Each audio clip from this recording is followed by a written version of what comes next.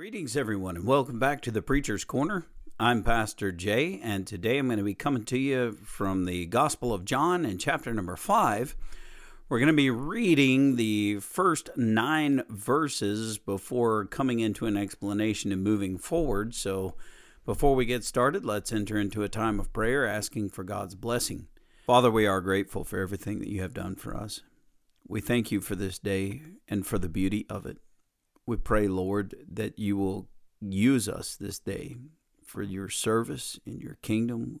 We pray that you will watch over us and direct our path. We're thankful for all that you have done and for what you're going to do. In the blessed name of Jesus, in us, with us, and through us. Amen. All right, guys, today I'm going to be coming to you from the good old King James Bible, and I'm going to explain why in just a moment. But first, the reading. So in verse number 1, the scripture says, "After this, there was a feast of the Jews, and Jesus went up to Jerusalem. Now there is at Jerusalem by the sheep market a pool, which is called in the Hebrew tongue Bethesda, having 5 porches. In these lay a great multitude of impotent folk, of blind, halt, withered, waiting for the moving of the water. For an angel went down at a certain season into the pool, and troubled the water. And whosoever then first after the troubling of the water stepped in was made whole of whatsoever disease he had.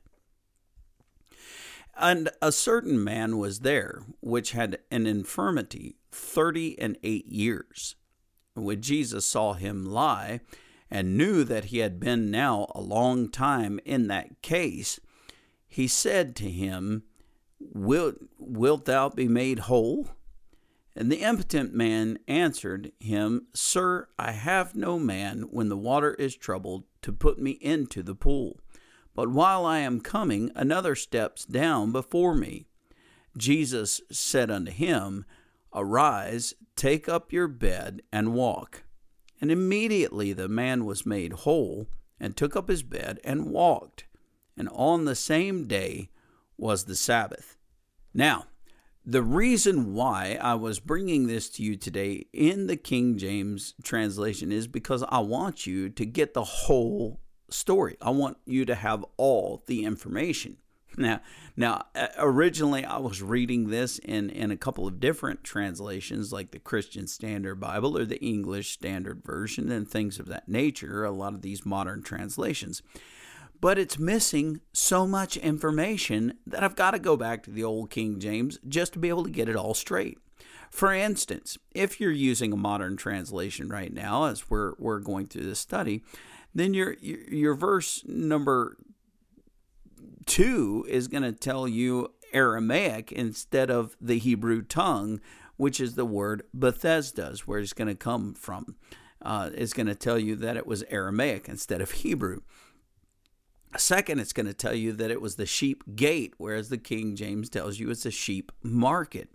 The third place is going to have an issue is in verse number 3. It's going to tell you that there is indeed a great many infirmities of people that are waiting, that are blind, that are paralyzed, that are different things of that nature. But the newer translations leave the last part of verse 3 off, waiting for the moving of the water.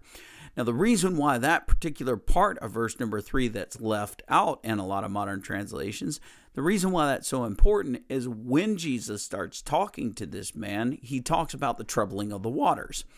But if we don't have the moving of the waters and the explanation of why the waters are moving from verse number 4, which is absolutely left out entirely from the majority of modern translations. I mean, literally, just take a look at your modern translation Bible right now. You'll see verse number 1, you'll see verse number 2, you'll see verse number 3, you'll see verse number 5, because verse number 4 is entirely left out. Not just the information of the words, but the actual verse number itself is left out. The Bible just goes from verse number 3 to verse number 5 without any connotation of verse number 4 ever existing, or for that fact, the number 4 ever existing. But when you come to verse number 4 in the good old King James, you're going to find that it tells you exactly why that lame man was laying there for 38 years on and off. Of course, I'm sure he's got family members that will take him to that place and leave him there. But it's possible he could have been laying there the whole time. Jesus said that he observed that he had been there for a very long time, so that ought to tell us a little something. But when you consider why that man was laying there, what was his purpose for laying there? What is the point of this troubled waters, or the troubling of the waters? How do we even know anything about it? If we follow the modern translations, we're not going to get the understanding. But verse number 4 gives you the entirety of the understanding, and I know not why they leave it out. So verse number 4 says this: "For an angel went down at a certain season into the pool and troubled the water. And whosoever then first after the troubling of the water stepped in was made whole of whatever disease that they had." So the reality is this lame man, if he had somebody to be able to help him get into this pool at the point where the waters would be troubled, then he could be healed from his infirmity.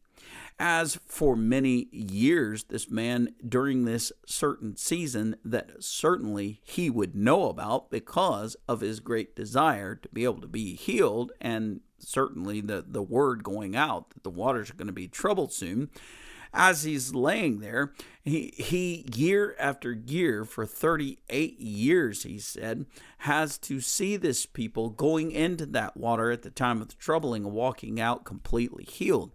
And so that he sees the potential of what could happen to him, but realizes that without help, he'll never get in there. And those people who are around him are all waiting to get in there themselves. Why in the world would they help him? So you lose so much information about John chapter number 5 if you're using modern translations. Now, I speak of the ESV because it's something that I have in front of me. I've spoken of the Christian Standard Bible because it's missing the verse as well. It's missing the information I've talked about. It's very possible that in the NIV it's missing that same area of text. I do know that the New King James Bible does have this information that's in it. And of course, you can always trust the good old King James Bible because it just has everything in it. Praise the Lord. So I often encourage folks, get you a King James Bible, study it, read it, because you're guaranteed to have the whole counsel of God found within its bindings, because these modern translations, whatever bones they had to pick with God that they didn't want this information out, they don't share it. They leave it out of what they try to claim to be a Bible. Well, I don't think that they're very good Bibles if they're going to be leaving all this good information out. So just understand that today we're sticking straight King James because I don't want to miss anything else. As I've already read through the ESV, and I've seen that, man, in my studies just before I come online here, come on this broadcast, I was reading back through it, and I said, something's just not right here. And praise God that I've studied the King James Bible so long that it's in my heart that I know when something's missing. Hallelujah. And I was reading through. It's just something is missing. I opened up old King James, and I said, oh, look, an entire verse is missing. Oh, look, this most important information about this whole story, this whole scenario is gone. It's missing. So praise God, we're going to make sure that you get the whole counsel instead of just bits and pieces. So we understand from verse number 4 here that it was an angel that would go down at a certain season into the pool to trouble the water, and anybody that was in the water right after the troubling that the angel did was made whole of whatever disease it was.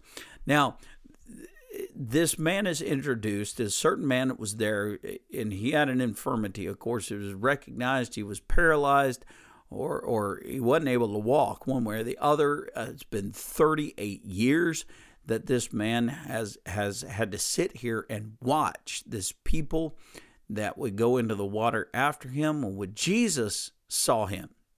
Now, Jesus hanging out down at the pool of Bethesda. What is he doing down there? Well, he's got his heart set on this person. Now, there are a whole multitude. There's 5 porches on this thing. Of course, with the easy-to-read translations like ESV that talk about colonnades and all this other stuff that would be confusing, but nevertheless, with the good old King James, they say it's too hard to understand. It's got 5 porches. Well, we can understand what a porch is anyways, 5 porches. And this place is packed with people, and these people are all waiting for this angel to come and stir the waters. This people are all waiting for the purpose of being able to get their healing. But this guy in particular has been there 38 years for the troubling of the water, has never had anybody help him, and he doesn't have the ability to drag himself or to draw himself into that water before other people. So Jesus locks his eyes on this guy, the guy that has no ability to take care of himself, essentially. And it says to us in verse number 6, it says that Jesus saw him lie there and knew that he had been now a long time in that case. Now, we didn't know at that time that it was 38 years. Jesus just knows that this guy has been in this point of suffering for a very long time within his heart as he sees him lying there.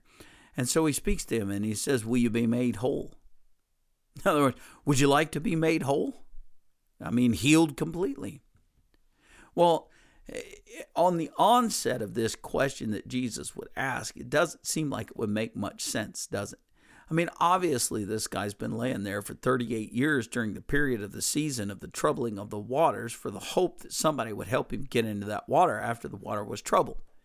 And year after year, defeatedly watching those who had less infirmities, who had lesser issues in their lives that would easily bypass this guy without giving a second thought to the situation that he was in, that they would dive right into that water and come right out with a healing. But this guy, having to watch the hope of his healing pass him by from year to year to year, and then this man just walks up to him and says, would you like to be made whole? Well, one of the things that goes through my mind when I first think about that is as hearing Jesus' words is, duh. I mean, obviously, for 38 years, I've been waiting for the hope of this opportunity to be made whole. For 38 years, I've had to watch all these people jump over me and bypass me to climb into that water without severity of issue for their healings. And for 38 years, I've suffered in this condition. Yeah, I would like to be made whole. Well, that's exactly the way the lame man spoke to Jesus. Not exactly, but this is what he says. He says, I have no one when the water is troubled to put me in the pool. Now, what he doesn't understand is who he's talking to. He doesn't know Jesus from anybody else. He doesn't know the plan of God. Certainly, all he knows is that this man walks up to him and asks him if he wants to be made whole. So the only way that this lame man has to be able to be made whole in his understanding is if someone will put him in that water after the troubling of it. But in his experience, he's seen so many people passing by that he doesn't expect that there's ever going to be a chance for him to actually be made whole. So it's a little bit condescending to this lame man to consider this question that Jesus would ask of him, would you like to be made whole? And so he says, I've got no one to put me in the water when it's troubled. And he says, while I'm coming to the pool, in other words, I'm dragging myself down there, I'm trying to get there. He says, other people step down before me. Other people go right over me and get in that water. And so you can understand from a position of this lame man having no idea who Jesus is, having no idea what Jesus is referring to or what Jesus is even talking to him about. You can understand where this man might find the question of Jesus a bit condescending. He might find the question of Jesus a bit absurd. For it seems to be rhetorical on its face, doesn't it? You're asking me, who has been at this position, in this place, for the last 38 years, hoping to be made whole. You're asking me if I want to be made whole. I mean, that seems a little absurd on its face, right? But the scripture comes forward and it says that Jesus says to him in verse number 8, he says, "Rise, take up your bed, and walk." Now, I want you to see the miracle that just took place here, because the scripture says in verse number 9, immediately the man was made whole and took up his bed and walked. Now, understand this. This man was lame for 38 years. Using modern translations, essentially it says that he would be paralyzed. And understanding people that I've worked with who have been paralyzed from the waist down is that the muscles of the legs would atrophy. There wouldn't be any power to them. There wouldn't be any strength to them. There's no possible way that this man, after 38 years of not using his legs for anything other than something that has been in his way that he's had to push out of his way, for the inability of walking and the inability of standing, that he's been at a position of lying down or crawling around, dragging himself with his arms. There's no possible way for this man to, in one moment, be able, even to be feasible, to be able to stand up. No possible way. Think of all of the processes that would have to happen in order for this man, please keep this in mind, who has been prone, who has been paralyzed, essentially, lame for 38 years. Okay, that this isn't something where it's just been 6 weeks and there's still the possibility of being able to use your legs because there's still enough muscle mass to be able to move around, enough meat to be able to do things. 38 years of atrophy, of brittleness to the bones, of nothingness to the ligaments or tendons. I mean, it's just a wasted body from the leg perspective. That this man, upon the word of God, immediately would stand up. Now, for his arms to be able to take the bed, that would be no problem. I mean, he's been having to drag himself around with his arms. His arms are very capable. It's not an issue of the upper body. It's an issue of the legs. There's no possible way for this man to be able to stand up at all. But he does. So the processes, the natural processes that would have to happen just at the speech, just at the speaking of God's word, the muscle mass would have to return into this man's legs in an instant. The tendons, the ligaments of connection between the knee and the femur bone and the hip sockets and all of the structure of the coccyx and all of those things that would bring the hip and the femurs into the ball sockets of the hip to be able to function correctly. The calf muscles and the Achilles tendon strength, the very musculature of the foot and the different bones of the foot there is so much. There is so much that is healed just at the speaking of Jesus. All of the impossibility of this man to be able to get up, but at the command of Jesus, without hesitation, as the scripture reveals, verse number 9, this word immediately, without hesitation, this man rises, he just gets up, and he takes up his bed, and he walks. It's been 38 years, and he walks. Guys, that is a miracle. There is no earthly nor human explanation for this man's abilities in this moment. It is a pure miracle. And I want you to keep in mind that this didn't have anything to do with a message of salvation at this moment. This was just the pure compassion of Jesus, seeing someone in this state of suffering, knowing that they have been in this position of suffering for a great long while, and it's just the overwhelming compassion of Jesus that heals him.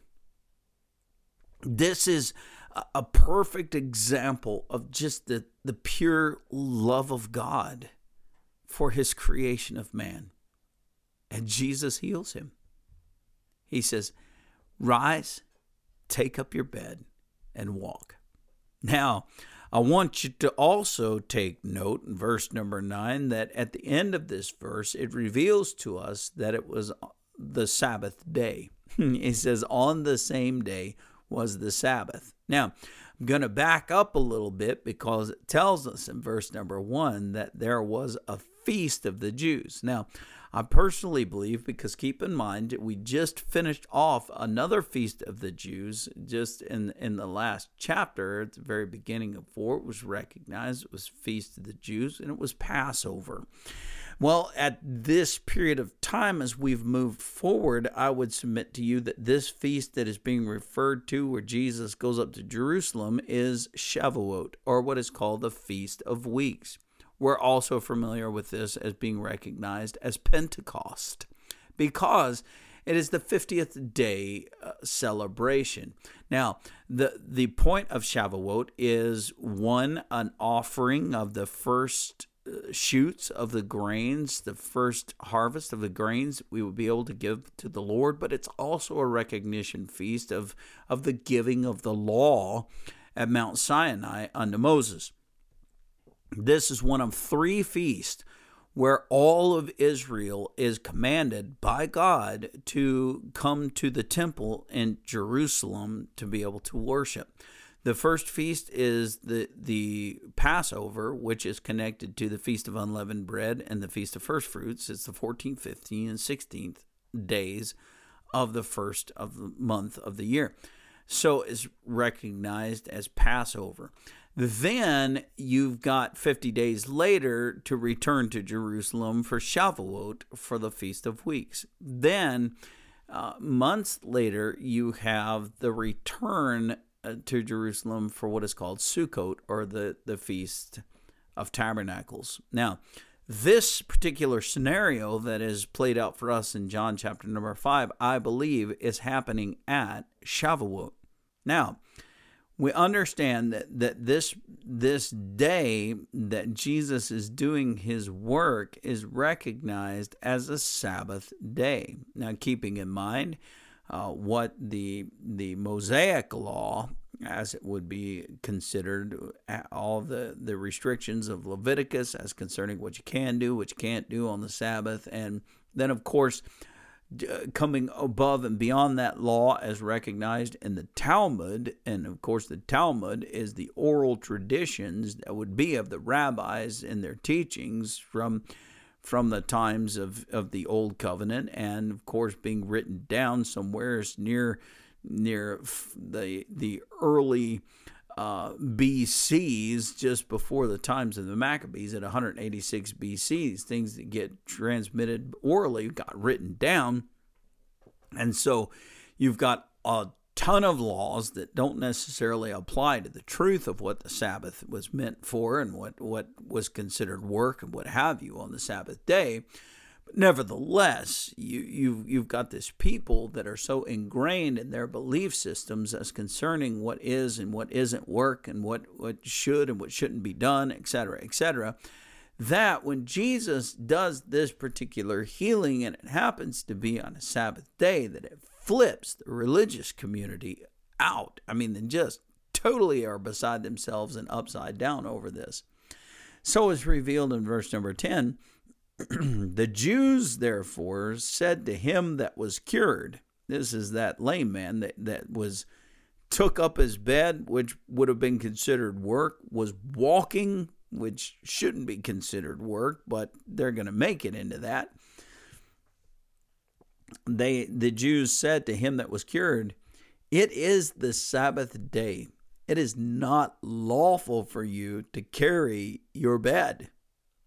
So this guy has broken the law because he's obeyed Jesus. He's picked up his bed. Now, if I was lame, right, for 38 years, and a man came along and said, "Get up," which would have been it would have been an impossibility anyways. "Get up, pick up your bed," which of course this is not like a twin size bed even. This is just a little mat that was rolled out for this guy not to have to lay on the concrete, or for the guy not to have to lay on the dirt. This isn't the kind of bed that we would be thinking of, like a queen size or a full size or a twin size mattress. This is just a mat that was capable of being easily carried. Anyways, for Jesus to tell this guy, "Get up, take your mat, and get out of here." Well, as soon as I stood up, I would already be completely compliant to whatever he told me to do. I mean, I wouldn't even be thinking about what kind of day it was. Who cares if it's a Sabbath day? It's the first time I've been able to walk in 38 years. The guy told me to pick up my bed. Praise God, I'm going to pick up my bed. He told me to walk. Hallelujah, I'm going to walk. Well, as soon as he gets caught by these Jews, he's in trouble. And I mean big trouble, because he's doing what they considered a work on the Sabbath days. It's not lawful for you. Well, verse number 11, this guy says, "He that made me whole, the same said to me, take up my bed and walk." Well, they asked him, "So what man is that which has said to you, take up your bed and walk?" So, okay, if it's not you and you were told to do this, then tell us who told you, because we've got to blame somebody, right? Somebody's going to jail for this. You're not supposed to be doing what you're doing. Now, if you're going to pass the buck, then let us go find the person that you're passing the buck with. But otherwise, we're going to nail you. Well, then they asked him, "Who told you to do that?" Well, verse number 13, he said that he that was healed didn't know who it was, for Jesus had conveyed himself away, a multitude being in that place. In other words, Jesus blended in with the crowd. Now, this is another testimony to Isaiah chapter number 53. In Isaiah 53, it's the one chapter as concerning the suffering Messiah. And it says that he is not beautiful, that anybody would want to be around him, and that he was ruddy, that he was, Jesus didn't come and look like somebody that was set apart from the crowd. Jesus came and he looked exactly like the crowd. And so that Jesus would blend in with any of the multitudes that he would be around, insomuch that he could talk to this guy, he could lead this person unto a healing that he did, and then just disappear amongst the crowd, and the guy wouldn't know any different. That's exactly what Jesus did. Now, after all of this took place at the pool of Bethesda, verse number 14 revealing, after all of this took place at the pool of Bethesda, Jesus finds this guy in the temple. Jesus didn't lose track of this person that he healed. He found him in the temple. Well, praise the Lord. This guy could have gone anywhere. He could have gone home. He could have gone anywhere. But where did he end up? There at the temple, giving praise, worshiping God. And so when Jesus finds him at the temple, he said, "Behold, you are made whole. Sin no more, lest a worse thing come unto you." Wow. Well, now, I can't say that, but Jesus can. because Jesus carries the sovereign authority to bring worse things upon this guy. The very possibility of the ailment of this guy being self-inflicted to begin with, as concerning an activity that was sinful in nature that would cause him to end up paralyzed, is highly possible, for the reasoning that Jesus would speak to him, and that indeed he has been made whole. But then Jesus tells him, sin no more. And the warning of sin no more is followed by, lest a worse thing come upon you. So the point of this man being invalid for 38 years is only shadowed by the possibility that it wasn't from his birth, but that after an accident that would come upon this man because of the sinful choices that he had made that would lead him to an injury that would cause his paralysis, that for the next 38 years he would suffer in this condition, in this state, having to pay a penalty in this life for the idiotic choices that he made that got him in this situation, that Jesus would, through his compassion, heal him and make him whole from that accident, from that scenario that has left him paralyzed. But then, because of Jesus' knowledge of this person and of his choices and of his ways and doings, that Jesus would present the warning to him not to get back into the wickedness of a life that he hasn't been able to do because of his paralysis has kept him from it, but because he's now made whole, not to sin anymore, not to get back into the wickedness of his lifestyle, because if he does, something worse is going to happen to him. Seems like Jesus knows this guy, even though Jesus doesn't really know this guy. But God knows all, doesn't he? Yes, he does. So verse 15, the man departed and he told the Jews. So this guy's at the temple. Jesus speaks with him. He now knows who healed him. So the inquisition of the Jews was asking him, who healed you? Because keep in mind, this guy's still in the hot seat of having to answer for why he was carrying his mat. And so as he departs, he tells the Jews that it was Jesus that had made him whole. And so verse number 16 tells us that therefore did the Jews persecute Jesus and seek to slay him because he had done these things on a Sabbath day. Now, persecute Jesus, they started fussing at him. They started bad-mouthing him. They started mocking him. They were seeking for a means to be able to kill him, all because he healed this guy. But Jesus answered them, my Father works, and so I work. God had a plan for this lame man to be healed. Jesus executed God's plan for this lame man to be healed. What a praise that it is that as the Father is working, so also the Son shall be working. And that is an absolute fact in reality, that the healing that took place was not a work as concerning the labor laws of a Sabbath day. For Jesus in another place teaches that and what man among you, having 99 sheep, would have one sheep that was lost, that even on a Sabbath day wouldn't go out until he found that sheep and bring them back? Jesus reveals to their own hearts the fact that there are certain things that must needs be done, even when it's a Sabbath day, that would not be considered the servile work that would be mentioned in the fourth commandment on Exodus chapter 20.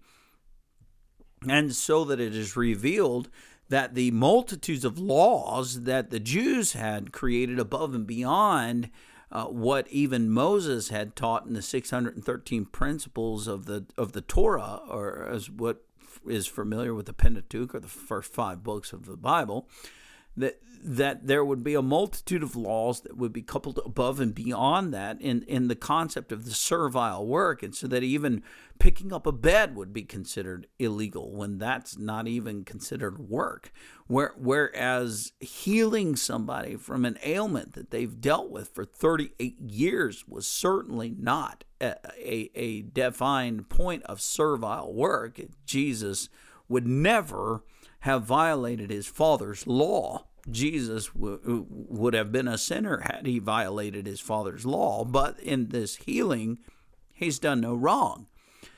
But the Jews consider it, man's ways considers it to be wrong.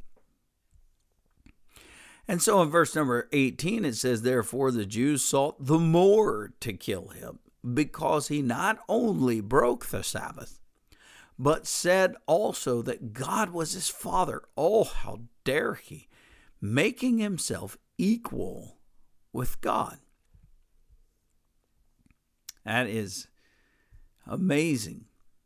Now, no son would consider themselves to be equal with their father. Never in my life, even in my grown-up years, before my father's passing, would I ever consider myself to be equal with my dad here on earth. In no way. And never would my dad ever consider himself to be equal with my grandpa, with his dad. And the reality is that never would it be a consideration even in the heart of Jesus to find himself as being an equal with God as in the Father, as being the Son, but that Jesus was in every way equal with God. Was it not in Philippians chapter number 2 that it says that he thought it not robbery to be equal with God, but took himself the form of a servant, was made in the likeness of man, and so that Jesus would in humility and being a humble heart surrender himself from his equality with God to be the Son. But these guys think that he's saying that he's equal with God when, as a son to the Father, you even hear it through Jesus' own words that he came not to do his own will, but the will of the Father that sent him, and that he is a servant of his Father in heaven, and so should we all be. It's not that any of us sealed by the Holy Spirit would consider ourselves to be equal with the Father, but that we would find ourselves in the same position that Jesus was while here on earth as a servant to the Father. Now, so in verse number 19, he answered Jesus, or Jesus answers these guys that are gunning for him and trying to kill him. He says, verily I say to you, the Son can do nothing of himself but what he sees the Father doing.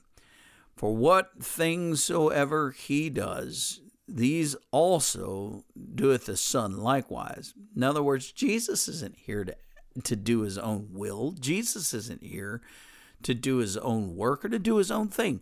Jesus came to serve the will of his Father. Period. Now, that lame man garnered the compassion of Jesus because the Father willed for him to be healed. Jesus healed him at the will of the Father. In other words, this isn't a work that Jesus did by himself. This isn't a work that Jesus did off the cuff. This was an established work that was planned by the Father even before Jesus came. Everything established in its perfect timing for this healing. So this guy, this was a plan that was established in eternity with God. So Jesus said, if God's doing the work, I'm going to be involved with it, regardless of what day it is. Now, he goes down to verse number 20. And this section, I'm probably just going to stop here because I really don't want to bypass or not have time to talk about this section. But I'll read over it, and then we'll dig into it in depth tomorrow. So it says in verse number 20, and I'm just going to read clear down to verse number 29 straight off. And Jesus' reply to these guys for fussing at him, Jesus said, "For the Father loves the Son and shows him all things that himself doeth. And he will show him greater works than these, that you may marvel. For as the Father raises up the dead and quickens them, even so the Son quickens whom he will. For the Father judges no man, but has committed all judgment unto the Son, that all men should honor the Son, even as they honor the Father. He that honors not the Son honors not the Father which has sent him. Verily I say unto you, he that hears my word and believes on him that sent me has everlasting life, and shall not come into condemnation, but is passed from death unto life. Verily I say unto you, the hour is coming, and now is, when the dead shall hear the voice of the Son of God, and they that hear shall live. For as the Father hath life in himself, so hath he given to the Son to have life in himself. And he hath given him authority to execute judgment also, because he is the Son of Man. Marvel not at this, for the hour is coming in which all that are in the graves shall hear his voice, and shall come forth, they that have done good unto the resurrection of life, and they that have done evil unto the resurrection of damnation." Well, the Word of God doesn't mince the words, does it? Praise the Lord for the gift of the reading of this is in the recognition that Jesus was telling them of his authority that is granted him, not of his own doing or of his own stature, but from what the Father has bestowed upon him, as it is revealed that the Father loves the Son and shows the Son all things that the Father's doing. Now, as the Father is revealing all the things that he's doing, of course, the Son is going to do those things which the Father's doing, because he and the Father are one. And he said, greater works than these are going to happen, that you can marvel. Now, I love verse number 21, because he says that the Father, as the Father raiseth up the dead, very important, and quickeneth them, makes them alive, even so the Son brings to life whom he chooses, whom he will. And that is so powerful, because perhaps you have been chosen by the Son to be made alive. Perhaps you're filled with the Holy Spirit now, and you can rejoice in the fact that you've been made alive. And that there's nothing greater than to know that the Son has chosen you, and that the Father shall raise you up in the last day, because he doesn't lose anything. Oh, that's priceless.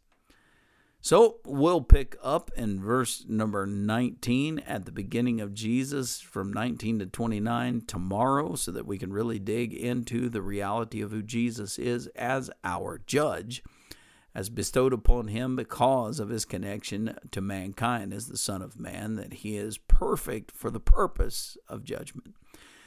But that's for tomorrow, so we'll end this day in a word of prayer. Thank you, Father, for everything that you have done, for what you have revealed, for the reality of translation in Scripture, and the importance of reading a Bible that's got everything in it, to the connection of faith, to the reality of the compassion of Christ that would make this healing possible for this man. We give you thanks and praise for all that you have revealed, for all that you're doing, for what you've done. We pray that you will bless us this day in Jesus' name. Amen. All right, guys. Well, God bless you, keep you, cause his face to shine upon you, and I'll catch you tomorrow for John 5, beginning in 19. Take care.